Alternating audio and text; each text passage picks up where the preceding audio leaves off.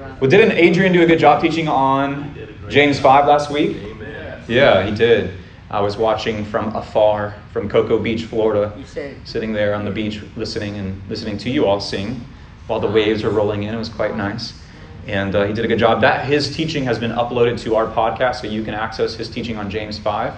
And then I will be uploading my teaching on Genesis chapter 1 this week, hopefully if I have the time, and then we'll be all caught up. So sorry if you follow along with those things, and I was super behind on that.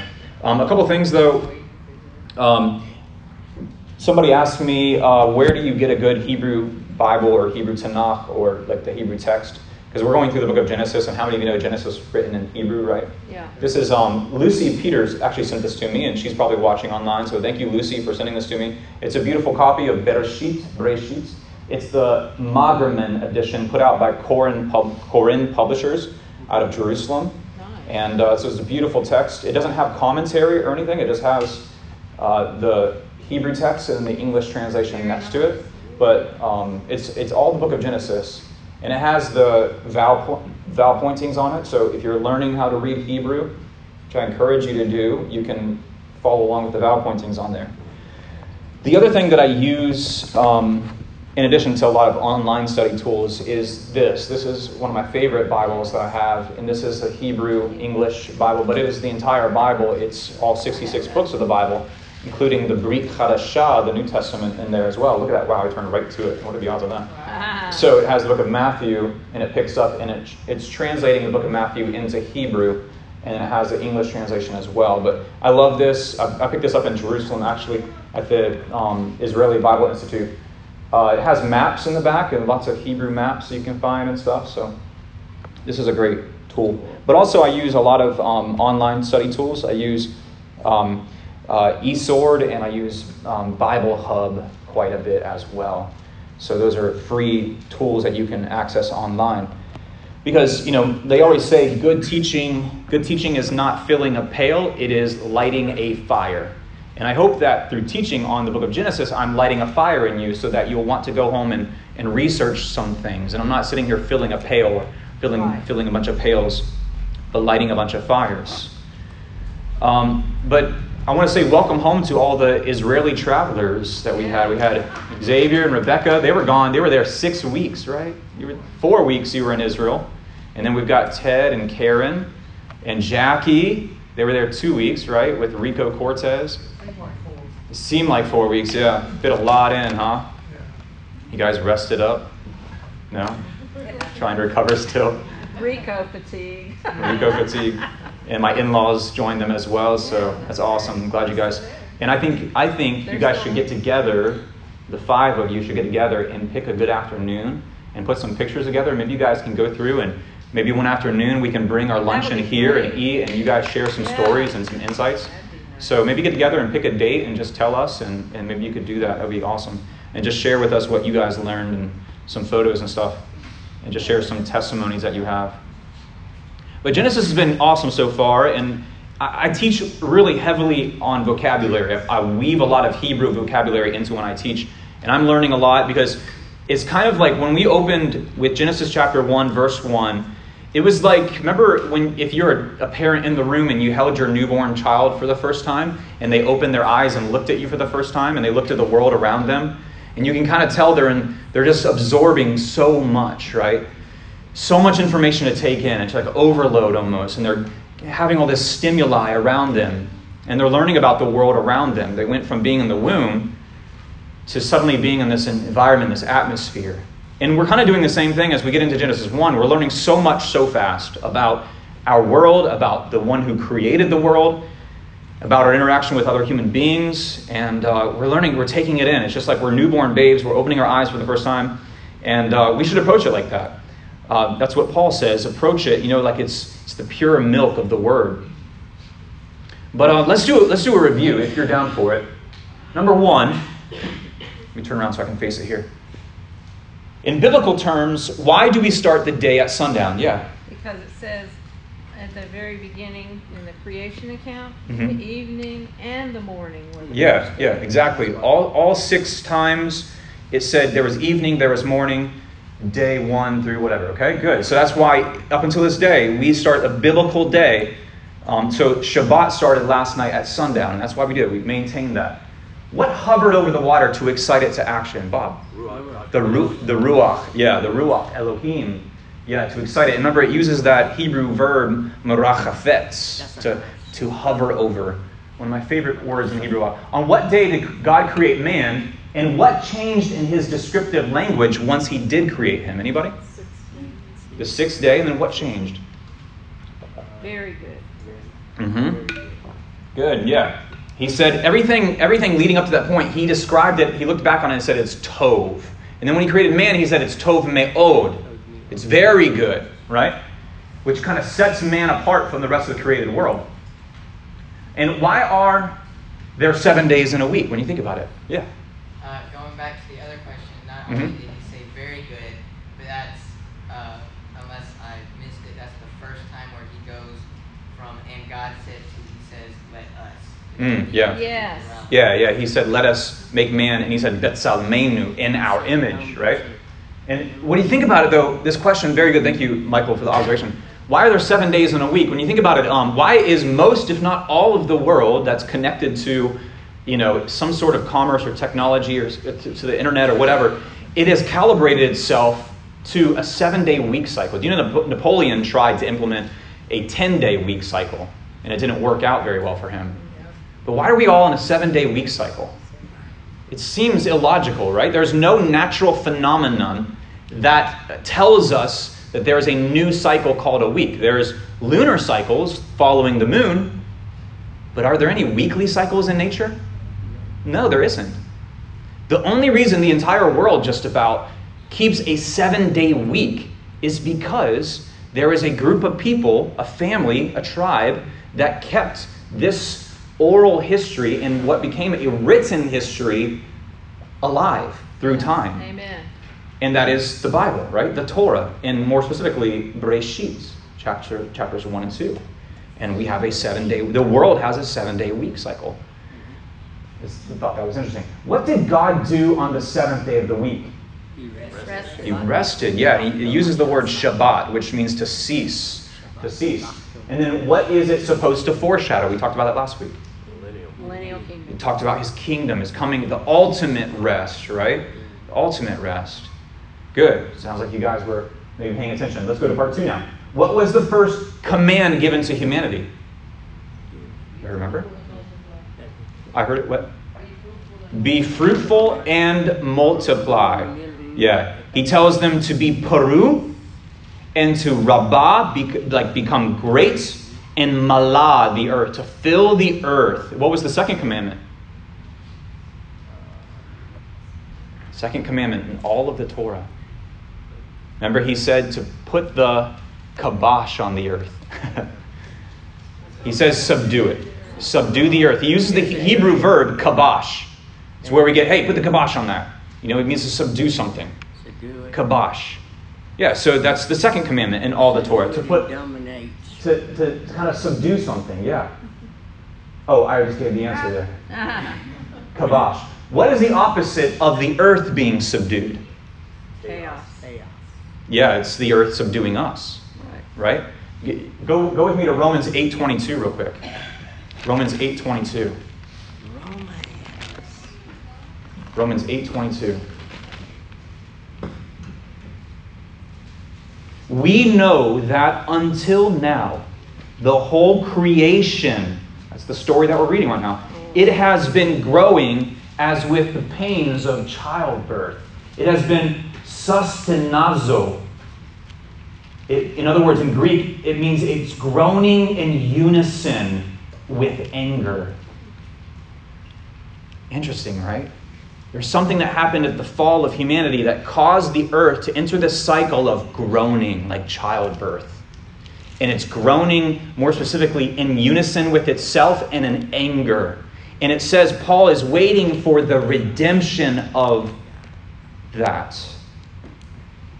Waiting for that to be reversed. Yeah. Jim, on our family thread, recently shared a very interesting article. It was talking about plants and how scientists have now been able to identify that they actually make noise. They actually groan, particularly when there's any kind of a trauma or injury. Yeah. And then Jim went on as a scientist to say, and even bacteria do that. And I found that fascinating. Yeah, that is really fascinating. Yeah, thank you for sharing. So, what do we know of God's name or title up to this point? From Genesis 1. What do we know? What do we call him up to this point? No, not yet. Elohim. That's the only thing we know of him at this point, is that his what we refer to him up to in Genesis 1 is Elohim. And that, like I told you last week, that's not his personal name. God has a personal name. That's not Elohim. It's more of a title. It's a generic title. And there are other beings and other entities that are called Elohim, other gods. But obviously we know there's one Elohim. But Elohim means lifted up one, exalted one. Okay? That's going to change here in just a minute. So good. So Ele toldot hashamayim v'haaretz. These are the generations of the heavens and the earth. So open with me to Genesis chapter 2, verse 4. Genesis 2, 4.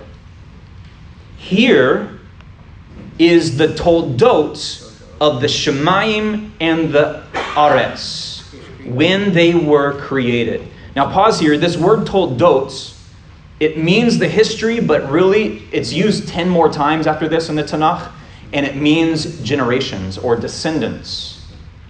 Go with me to, and you see it spelled up here, Tav, Vav, Lamed, Dalet, Vav, Tav. Toldot. But go with me to chapter 5, verse 1 real quick. Chapter 5, verse 1. Here is the Ele Toldot Adam. Now, it's misspelled here. Toldot is missing the Vav. It falls off. What happens between Genesis 2 and Genesis 5? The fall of humanity. And you remember I talked about this when we went through the book of Ruth, right? It's misspelled about 39 times, if I'm not mistaken. From memory, I can't remember exactly, but I think it's 39 times. And it's not spelled correctly. Does anyone know when it is spelled correctly again? Ruth 4:18. Ruth 4:18. I'll read it real quick. You don't have to turn there. I'll read it to you. Ruth 4:18. Remember, the book of Ruth is all about the gospel, the coming of the Goel, the Redeemer. Ruth 4:18. Let me go there real quick, and I'll read it, just so you guys have a reminder. Ruth 4:18, it says, here is the genealogy of Peretz. This is right after Ruth and Boaz marry and they begin to have children, and it goes through and it ends up with the last person in the genealogy of Peretz is David. And then remember, when I went through the book of Ruth, I jumped over to Matthew, and then we picked up in David and then followed it down to Yeshua. So there's something that happens when Ruth marries Boaz, the Moabitess marries the Bethlehemites. It opens up the opportunity for redemption, the Goel to come.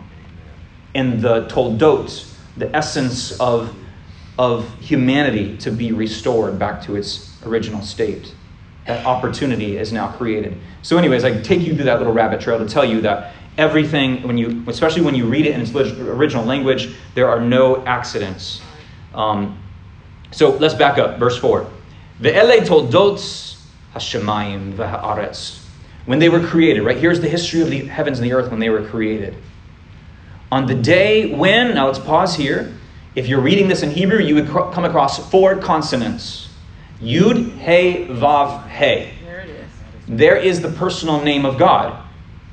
Yud, He, Vav, He. Now, your Bibles likely have one of the few options here, either L-O-R-D in all capital, or if you have maybe the complete Jewish Bible, it's Adonai, or maybe it's Hashem. But this is the 4-letter name of God. Now, how do we pronounce this name? I don't know. I have this interesting fascination with how people pronounce the name of God. I think somebody does. I have an interesting fascination. I've counted so far 14 different pronunciations of the name of God. Wow. And all of them are by people who are like, I would take this to my grave. I'm like, well, one of you is wrong and 14 of you, or 13 of you, or one of you is right and 13 of you are wrong, because they all can't be correct. I have this interesting fascination with that, and I'd love to write a book on it. But there is, unfortunately, what is called sacred name movement that teaches that unless you use this name, and here you have to use my pronunciation of the name, you are displeasing God in some way. And that is a heretical, I would say, very divisive and dangerous doctrine. It is never does that doctrine exit the lips of our Master and Savior Yeshua. Right. Now, how does 100% of the time he referred to God the Father? Well, not 100% of the time, but he uses Abba or he uses Kyrios in the Greek. Now, he's speaking Aramaic and Greek there. But never does he make it a stickler that, hey, you have to pronounce it this way, and here's how you pronounce it. If he did, he would make that very clear and explicit to us. Now, some of you may want to pronounce the name. Fine, go for it. But you can't look at me and with 100% and say, this is how you pronounce it, and you have to pronounce it this way, or somehow you're displeasing God. Because my Savior didn't make that a tenet of his faith. He said, when you pray like this. Abba, Father, who art in heaven. Right? So I see a hand up. You have a question? No, just a comment. I used to believe that as well, and that the sacred name movement, I've heard it before, and it kind of puts God in a box. Sure does. Mm-hmm. And now that I've learned, there's so many names of God, like one is not the only one. Yeah. And the sacred name movement has its tentacles in other factions. It worked its way into Jehovah's Witness has an element of sacred name movement, or sacred name-ism. Black Hebrew Israelites have an element of sacred. The Hebrew Roots movement has certain elements of making sure you say this name or making sure you say it this way.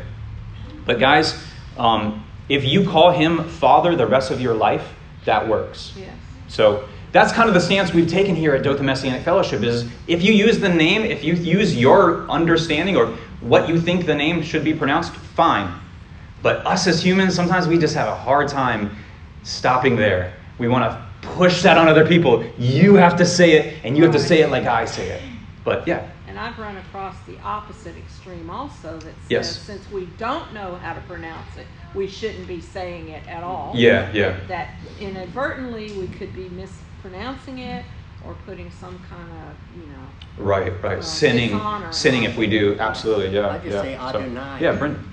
Is there a reason why in this particular section that he states his name? Yeah, it's a really good question. I don't know why, other than God is, I believe in what theologians would call progressive revelation, that through the story of Scripture, he is progressively revealing more and more of his nature and his character and his will to us. And the pinnacle of that progressive revelation would be the embodiment of that through Yeshua on earth. So this could be a little bit, I don't know, but here it is. It's used for the very first time. Now this is the first time of 6,828 times that we're going to see Yud, Hey, Vav, Hey in the text.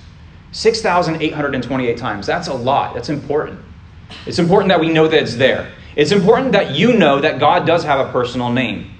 And that sets him apart from all other gods, even within the Abrahamic faiths like Islam, who call him Allah, right? We know that God has a personal name, and the consonants are Yud, Hey, Vav, Hey. It was pronounced every year during Yom Kippur publicly to everyone, so they would have heard it pronounced, but over time, the pronunciation of that simply fell off and it got lost. But yeah, see another question.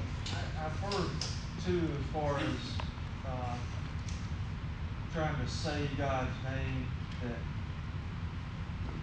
God gave us the ability to name all the animals and so forth, but not himself. Yeah, perhaps. It's kind of like kind of out of our pay grade kind of thing. Yeah. It's an interesting theory. Yeah. Thank you for sharing it. So let's keep going. On the day when, now I'm going to use Adonai here. This is a circumlocution because, like I said, I don't know how to pronounce a name. And I'm just going to use Adonai, which means my maker, my master, my Lord. Now he's using Yud He Vav He Elohim, made Eretz and Shemayim. There was as yet no...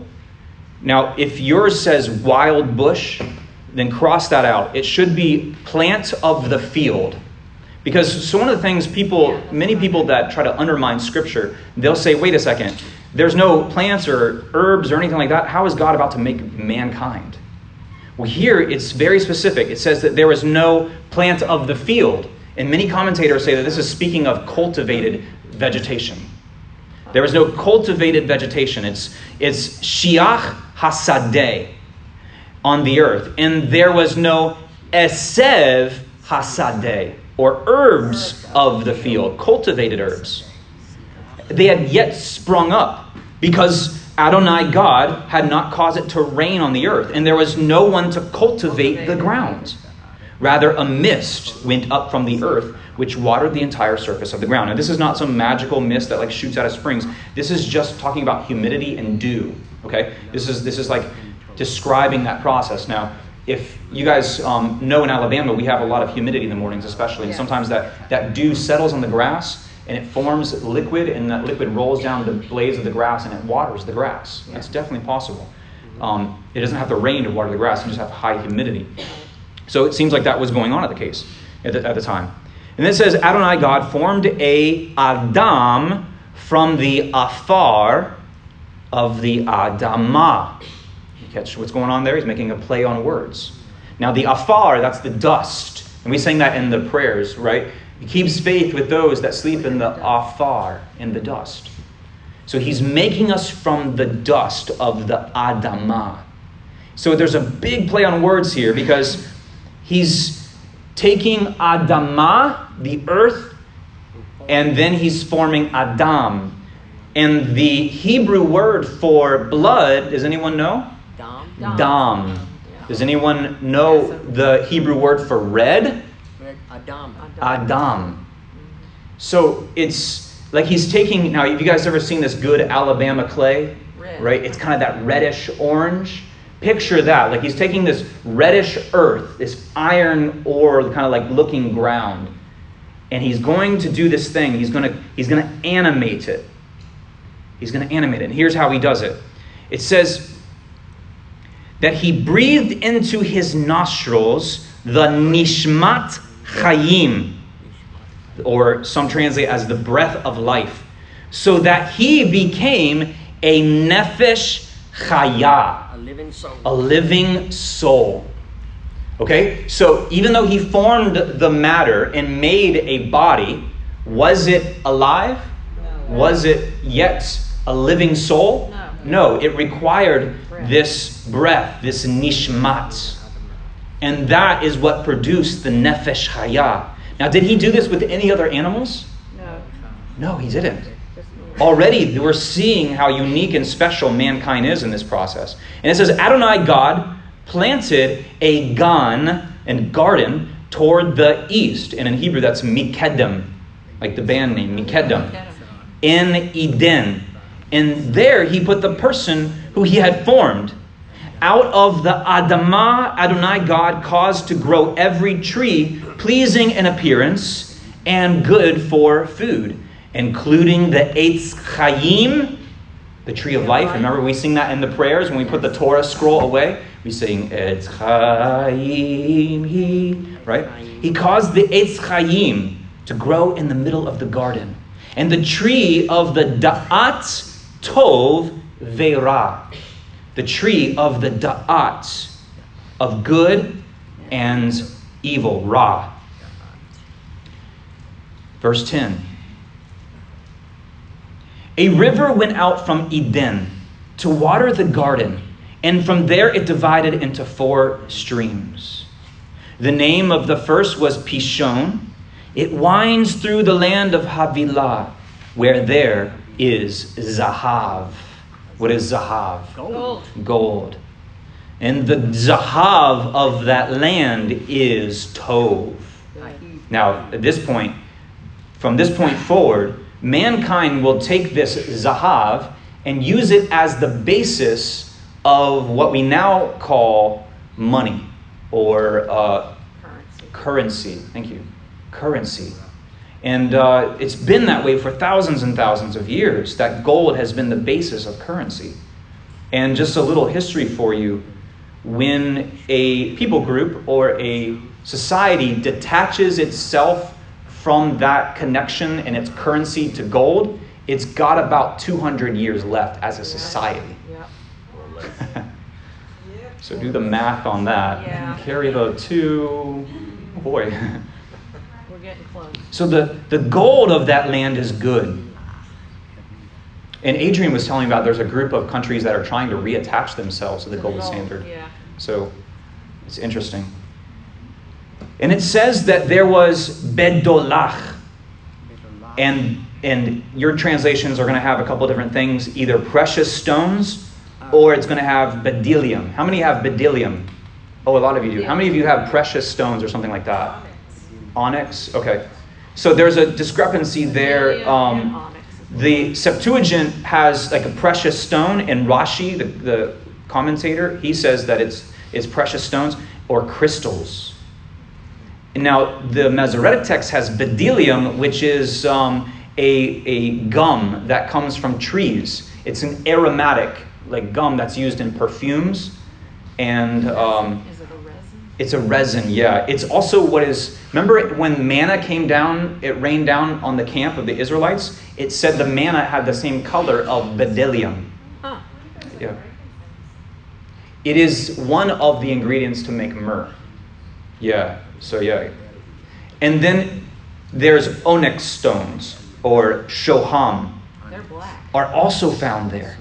Now here it's interesting because Breshit, the book of Genesis, is telling us that God puts these things, these minerals, and these resources in the Adamah for us to take enjoyment from, to benefit from. Now, did he distribute these evenly across? So does the state of Alabama have the same amount of gold and silver and iron as the state of Florida?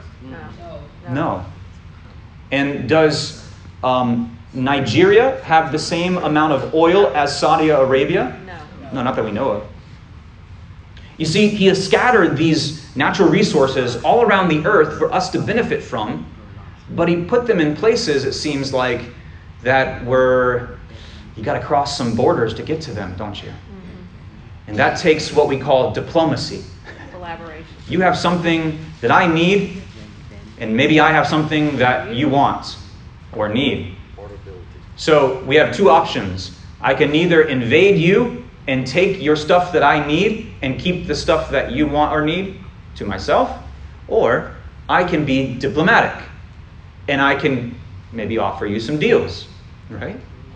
But if you look through history, the majority of wars between humanity are caused over these, the cause are these things right here. That's it. Natural resources. It could be land, it could be minerals, it could be spices, oil, it could be opium, you name it. Not diplomacy was used. Yeah, exactly. Not a lot. We're taking them by force sometimes, right? Agreed. So he says in verse 13, the name of the second river is Gihon. It winds through the land of Cush. The name of the third river is the Tigris. It is one that flows toward the east of Ashur. The fourth river is the river Euphrates. Now, there's someone here who swam and almost drowned in the Euphrates. And you can get that story from Adrian later.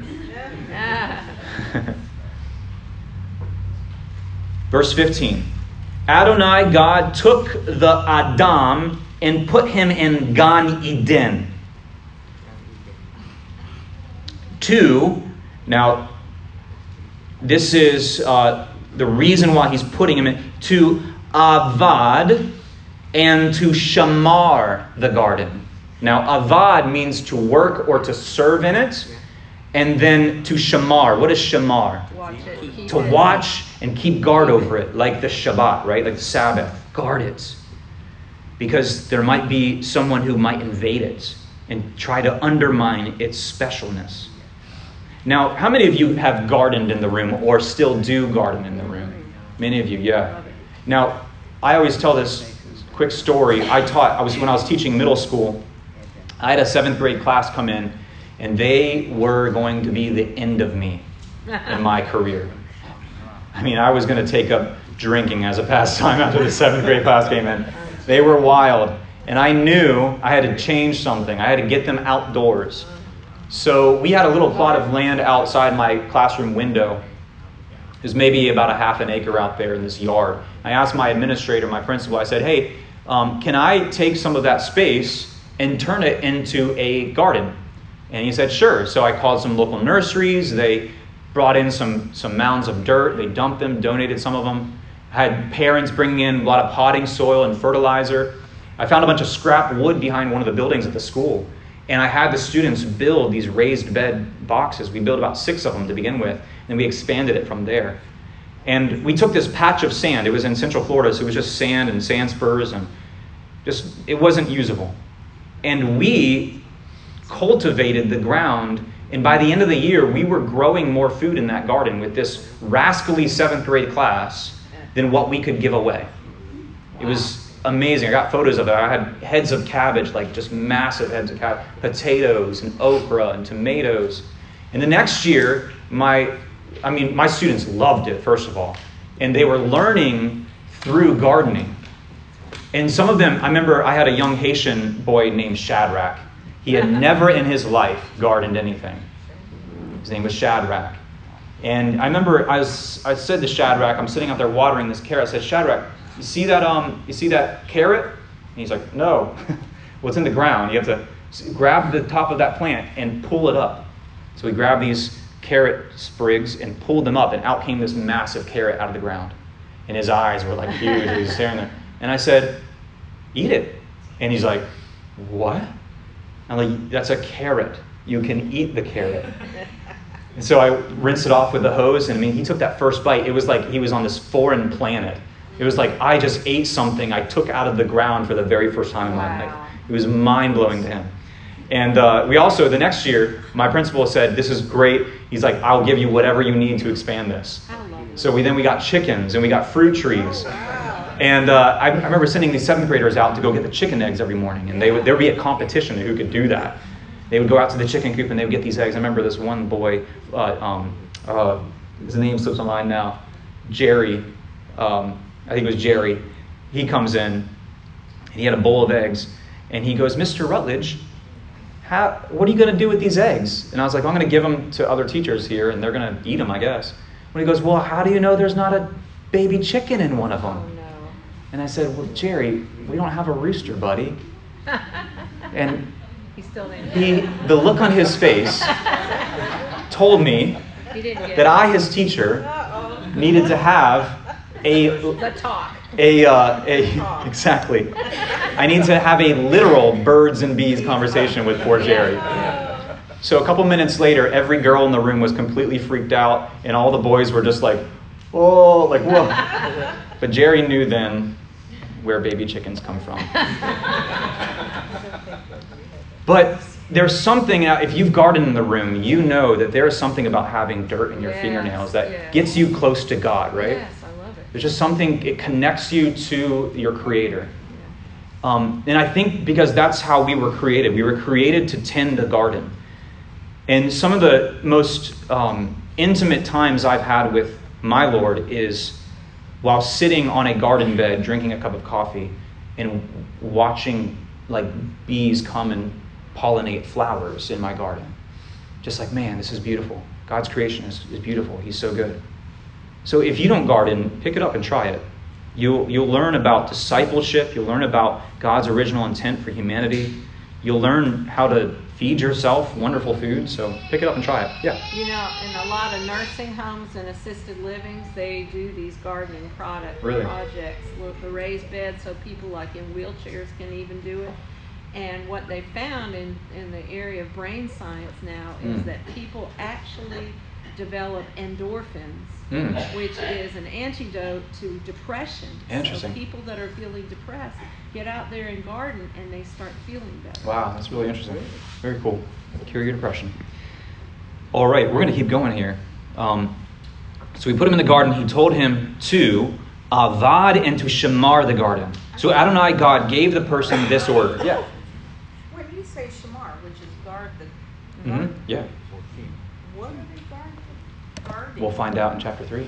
Yeah, good question. Stay tuned. He says, now you may freely eat from every tree in the garden, except the tree of the, here it is again, Da'at Tov Ve'ra. You are not to eat from it. So what's the third command given in Scripture? It's a dietary commandment. It deals with what we eat. How did sin enter the whole world? Spoiler alert. Through the breaking of a dietary commandment. You are not to eat from it.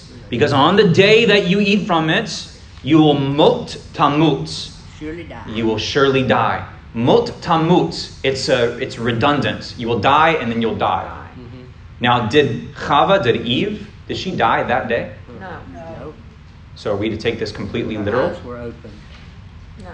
The process of dying began, right? Yes. She was exiled because exile is death. Exile is a form of dying. And so I would say greater than physical death. Yes. So in a way she did. This is the third command. Now, this knowledge of good and evil, it seems weird to me because God wants us to know what good is and what evil is, right? He praises people in Scripture like Solomon who discern between good and evil.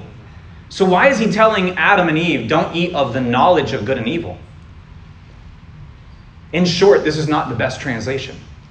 This should be rendered as eat of the ability to discern from good and evil on your own terms. It's like in Judges 17:6. Turn over there real quick. Judges 17:6. Judges 17:6.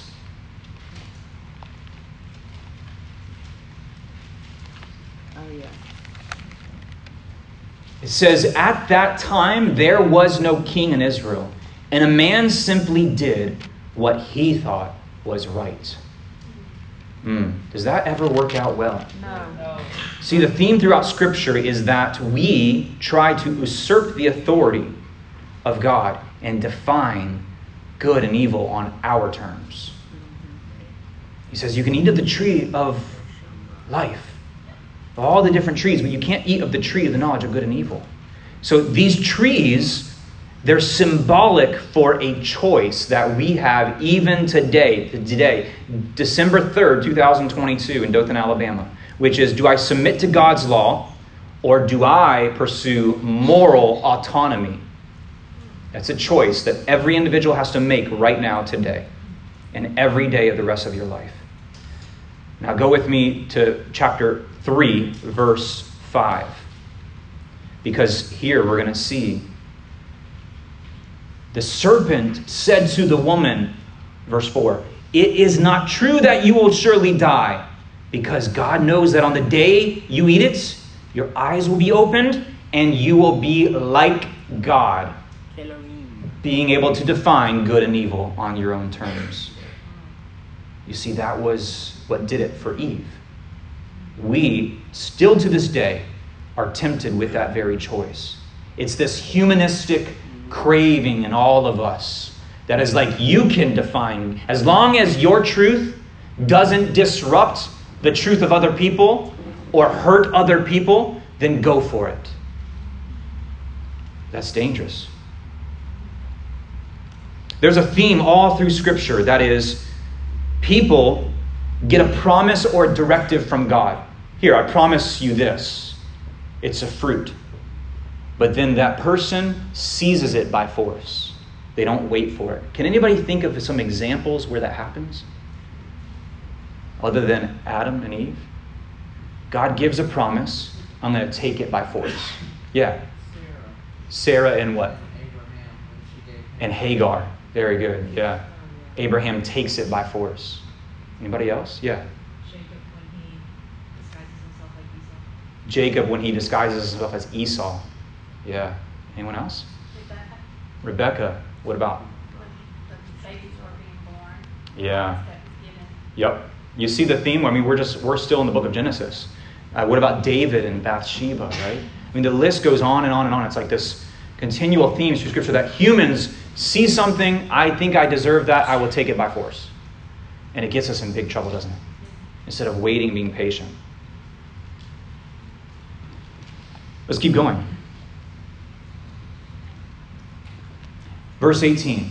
This is a really cool section here. It says, Adonai God said, it is not tov that the Adam should be badad, which means isolated. I will make for him a companion that is suitable for ezer, a suitable ezer. And ezer is a helper. Now, right away, some of you thought about help making a sandwich? No. Or help getting me something out of the fridge while I sit on the couch? And no. That is not that kind of a helper. It's not the kind of server like you go to, Applebee's and you have a server. It's not that. And I'm going to prove it to you, where else this word is used. Go to Deuteronomy. Let me send these out real quick for the sake of time. Deuteronomy 33:29. Let me get, who is it by? Stacy, can you take Deuteronomy 33:29? Xavier, Psalm 20, verse 2. Psalm 20, verse 2. Let me get Howard, Psalm 33:20. 33:20. Let me get Michael, Psalm 121, verse 2. Got it? And then, Ariana, could I get you to do Psalm 124:8? Now, we're looking for this word ezer, helper, because it's going to help us overcome this notion that the woman is just there to serve and to be a helper, that she's just supposed to make the sandwiches, right? Let's see how this word is used. This is going to be beautiful for you to see. Who's got Deuteronomy 33:29? Stacey? Happy are you, O Israel, who is like you, a people saved by the Lord, the shield of your help and the sword of your triumph. Your enemies shall come fawning to you, and you shall tread upon their backs. You see that? It describes the God of Israel as the shield of your ezer, the shield of your help. Who's got Psalm 20, verse 2? Go ahead, Xavier. May he, that is the God of Jacob in context, may he send you help from the sanctuary and grant you support from Zion. You see that? How that word is used? May he send you ezer from the sanctuary. Who's got Psalm 33:20? Our soul waits for Adonai. He is our help and our shield. Our soul waits for Adonai. He is our ezer and our shield. Who's got Psalm 121:2? Go ahead, Michael. Can you read 1 and 2? It's got Sure. that word. I lift my eyes up to the hills. From where does my help come? My help comes from the Lord. I lift up my eyes to the hills. And where does my help come from? My ezer comes from the Lord. What about Psalm 124:8? Ariana? Our help is in the name of the Lord who made heaven and earth. Our help is in the name of the Lord who made heaven and earth. So here it is. He says, I want to give him a companion that is suitable for being an ezer. Does that give you a little bit deeper understanding of this concept? What do you guys, how would you translate that word with all those verses in mind?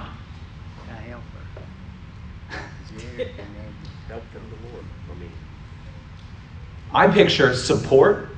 I picture protection. I picture defense, rescue, all that. So yeah. Yeah. And she's not here to hear that. So you know that you're being truthful, yeah. All right, so let's keep going. Verse 19. So from the Adamah, the Lord God formed every wild animal and every bird that flies in the air. And he brought them to the person to see what he would call them. Whatever the person would call each living creature, that would be its name. So the person gave names to all the livestock, to the birds of the air, and every wild animal. But for Adam, there was not a companion suitable for being an ezer. So then God caused a... Now, pause a second here. Did you guys catch it? You see the tetragrammaton fell off for just a moment. It just says, then Elohim caused a... Now, this is a very, very specific word. It's called a tardema. Tardema. And this is the deepest sleep that a human being can experience. This is used in Genesis 15. When Abraham is making a covenant with God, and it's the covenant of pieces, it's called sometimes. Yes. It says they put Abraham in a tardema. It's like the deepest sleep. Now, we would call that in scientific terms anesthesia maybe, or REM sleep. Oh, yeah. REM sleep. I don't know if that's the same as this tardema, but the deepest type of sleep that we know of in this physical realm is REM sleep. And that's when your body, your mind repairs itself. And they also say that your memories are logged into your long-term memory. They are codified in your brain into your long-term memory in REM sleep. And you should get a certain amount of REM sleep per night. And people that sleep, there's people that go years sleeping, but they don't get REM sleep, and it causes a lot of physical ailments. They might get 10 hours of sleep a night, but if they don't get REM sleep, it causes a lot of anxiety and stress and depression. REM sleep is very important, but I don't know if this is the same thing. But this word, it comes from radam, and it's used only 7 times. But it's the idea of like, when you enter REM sleep, that's when your dreams get really weird. They say during other types of sleep, your dreams, they're actually believable. They're from maybe events that you relive throughout the day or the week. But when you get in REM sleep, they get like fantastical. Like they get like very bizarre. And it's like and actually scientists say that there's actually a form of paralysis that comes over your body when you enter REM sleep. They did these studies when people would enter REM sleep, they would jolt them awake really fast, and their response time was very slow because there's almost like a mild form of rigor mortis that comes over your body. It's almost like you in a small way die during that time, and your consciousness is kind of going to like sleep mode. Yeah. Isn't that what they pray, like every morning, like thank you that you restored my soul within me. Yeah. Yep, exactly, yeah. And that the tardema, you see the root of that is dam, blood. Some commentators would say that that it has a connection to the ceasing of your heart pumping blood through your body. Now we know you would die if that would happen, but during REM sleep, that is the slowest your heart beats throughout the entire course of a day is during REM sleep. So it's like you're right there. It's like your heart is slow as it'll ever be throughout the day. But anyway, so this tardema came upon Adam while he was sleeping. And he took one of his selah, not like selah, like think about it, like the end of the book of Psalms. This is selah, which your Bibles probably say ribs, right? And he closed up the place from which he took it with flesh. Now this is a rib. Now, how many of you believe that women have one less rib than men? It's not the other way around. We, men and women, have equal amount of ribs. It's 24. We all have 2 sets of 12. All right? So there's a common misnomer that men have one less rib than women, but that's not true. So what happened? Did he really take one of his ribs? Is this a figure of speech? Did maybe Adam's sons then grow back another rib? Do they have more ribs? I don't know. The point is this. That God took from Adam's side and made humanity. What did he made a woman? What did he not make a woman out of? Dirt. He did not make a woman out of the dust, out of the afar, like he did the man. So husbands and wives, you can talk about that on your way home, what implications that might have.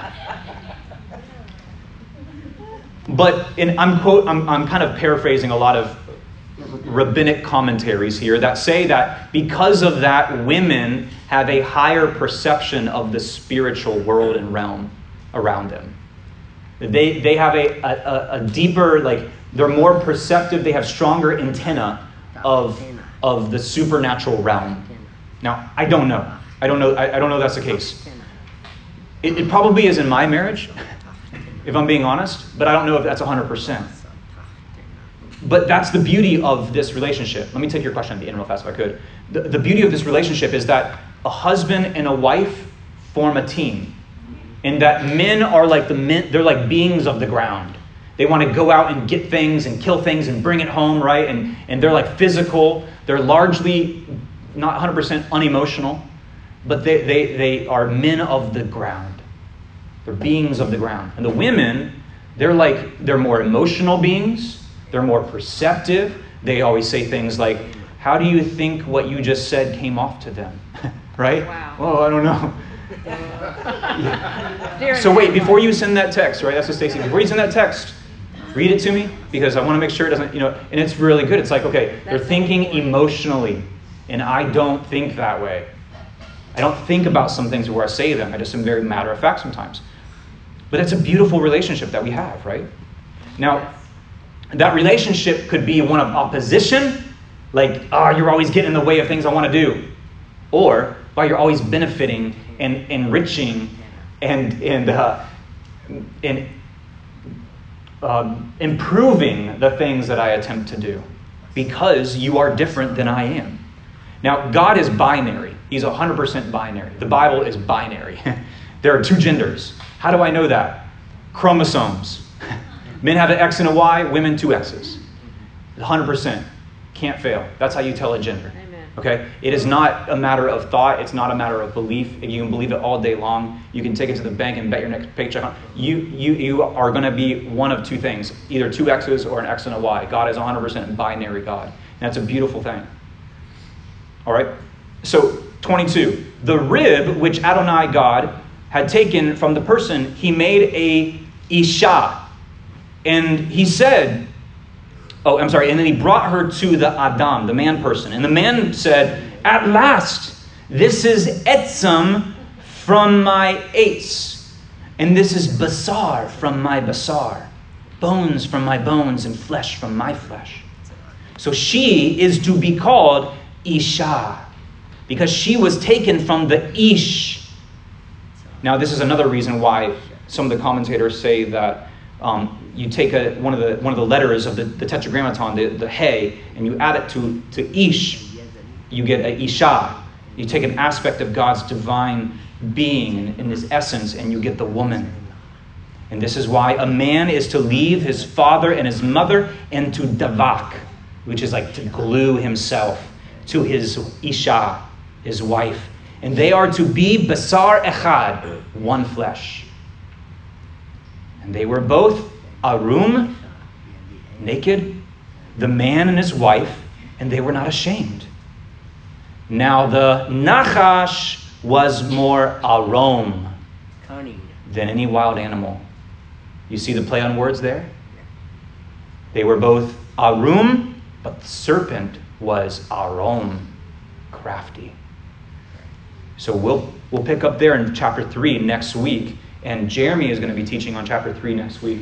But here are some questions. I want to do this kind of like a discussion here. Number 1, do we still struggle with attempting to usurp God's authority in exchange for self-autonomy? Yes. How many say yes, we do? Yes. Absolutely. You sitting in this room, and myself included, struggle with that every single day, don't we? We say things like, the Bible is a fluid text that was meant to be viewed through progressivism. Or we have evolved past the need for many of the Bible's prohibitions. Really? Or your truth is fine unless it hurts other people. Then that's okay. Just take that to its logical conclusion. How messed up is that? Right? You can exploit a lot of human beings. Especially if you believe in biological evolution, you can make some human beings less human, and therefore they're just, right? It's evil. God created Adam in his image and breathed what into him? Do you guys catch that? The breath of life. Breathed his nishmat, right? His nishmat chayim. His breath of life. Did he do that with any other animal? No. Which, if you believe the Bible to be the Word of God, you have to believe that humans are Betzalmenu, made in his image, and they have the Nishmat Chayim breathed into them. That automatically sets them apart from all other created organisms in the world. We are different. We are above them. We are to subdue them. Now, that doesn't mean like take advantage and kill all the baby seals or anything like that. Okay, don't do that. That just means that we use them to our advantage in a very responsible way, right? But there's a movement, and especially, if you take this stuff out of education and you tell children that there is no design or purpose to them whatsoever, and that they are just the result of random processes and biological evolution, then we are no higher than animals. We are animals. And other humans are animals. And then the level of respect you show other people is dependent upon their ability and what they have to contribute to the collective. Collectivism is dangerous. Now, the Bible says every single human being is made in His image and deserves the utmost respect.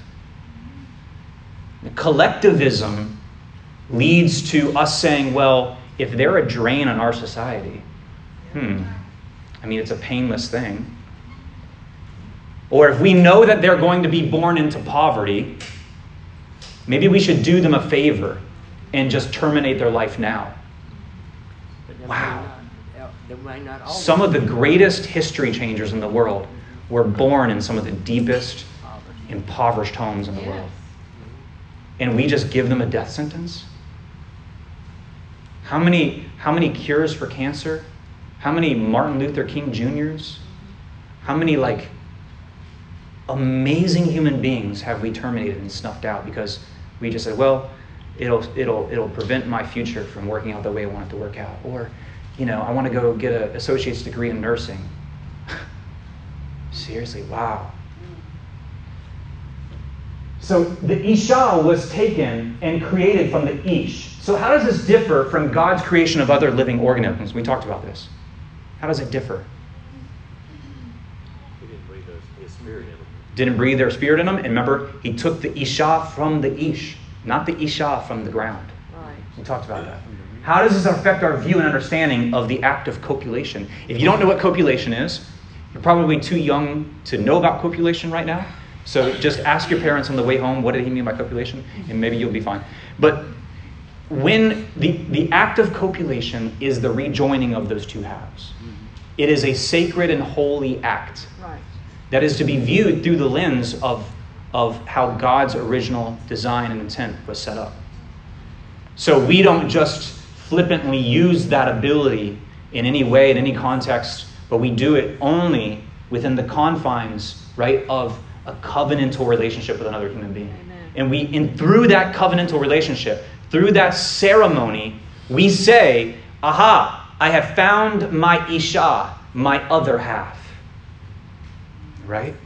And then through the act of that copulation, we create life. Isn't that beautiful? I'm going to move on because everybody's grossed out. How can 2:18, how can verse 2, or chapter 2, verse 18, look back at that real fast. How can that be taken out of context? To be used to abuse, objectify, or reduce the value of women, you think? It has throughout history. It has throughout history, absolutely. We say women are just helpers. Women are here to serve men, right? They forget about the first part that Now, says for him not to be alone. Yeah, absolutely. Now, if you find a woman who's willing to serve you, I hope you're doing things to serve her as well. Amen. Right? And go out of your way to serve her and show her the love of Yeshua, which is like laying down your life for her. Yeah. Now, there is, what is the biblical relationship between a husband and a wife? There's two main views. Neither of these words are in the Bible. Egalitarian and complementarian, they're not in the Bible. But the egalitarian view of marriage says this, that a husband and a wife, they're equal. That if there's a dispute over whether you should buy a house, that you have an equal say in that matter. Or something like that, okay? That there's equality in the marriage. Complementarian says this, that the man is the head of a household, and the woman complements. In other words, she has skills and abilities and perceptiveness that complement him in his headship. Now, I am 100%, and I believe the Bible teaches, a complementarian. All right? I believe, and there's some verses there, you can take a picture, I'm not going through this right now. But listen, I always say this. Men and women in here, listen. Young people, listen. Marry your best friend. It will never turn into this discussion. Right. Marry your best friend, and it won't be like, oh, I'm the head of the household. No, you're my best friend. I value you. I want your input. Right? Right. And Stacy and I say, when we counsel couples, we say we're complementarian. In other words, Gabe Rutledge is the head of the household. That's what the Bible says. But if I make decisions and step out on things without seeking her counsel and advice, that is foolish, Sure right? is. But a good biblical complementarian marriage will look egalitarian when executed well. Does that make sense? Yes. A good, loving, complementarian marriage will look very egalitarian. Strive for that. Now, the Army has this really interesting system where you get a young second lieutenant that comes in. He did 4 years of college, and he never had a day of service in his life in the Army. Just went through ROTC or Officer Candidate School, whatever. And he steps out as a young 22-year-old second lieutenant, and he's put in charge of a platoon of about 30 to 40 guys, and he has to lead these guys. Some of these guys have experience, 10, 13, 14 years even that he's suddenly in command of. But the Army says, you know what? We're going to give you this little creature. It's called an NCO. And the NCO, it's like you're in charge of the NCO, young lieutenants. You can tell the NCO what to do. You can pull rank on the NCO. But your platoon sergeant, your staff sergeant or your sergeant first class, he's got about 15 years on you in experience. He's been through the thick and he's been downrange. He's heard the bullets zinging, right? And behind closed doors, young lieutenants, when your NCO, when your platoon sergeant says, hey, LT, don't do that. Don't have the guys do that. Hey, LT, that's stupid, man. You listen to him. You take his advice. Now, a good NCO, a good platoon sergeant would do that behind closed doors. He wouldn't undermine the LT's authority in front of the platoon. And then guess what? The LT steps up. Well, I'm going to do it anyways.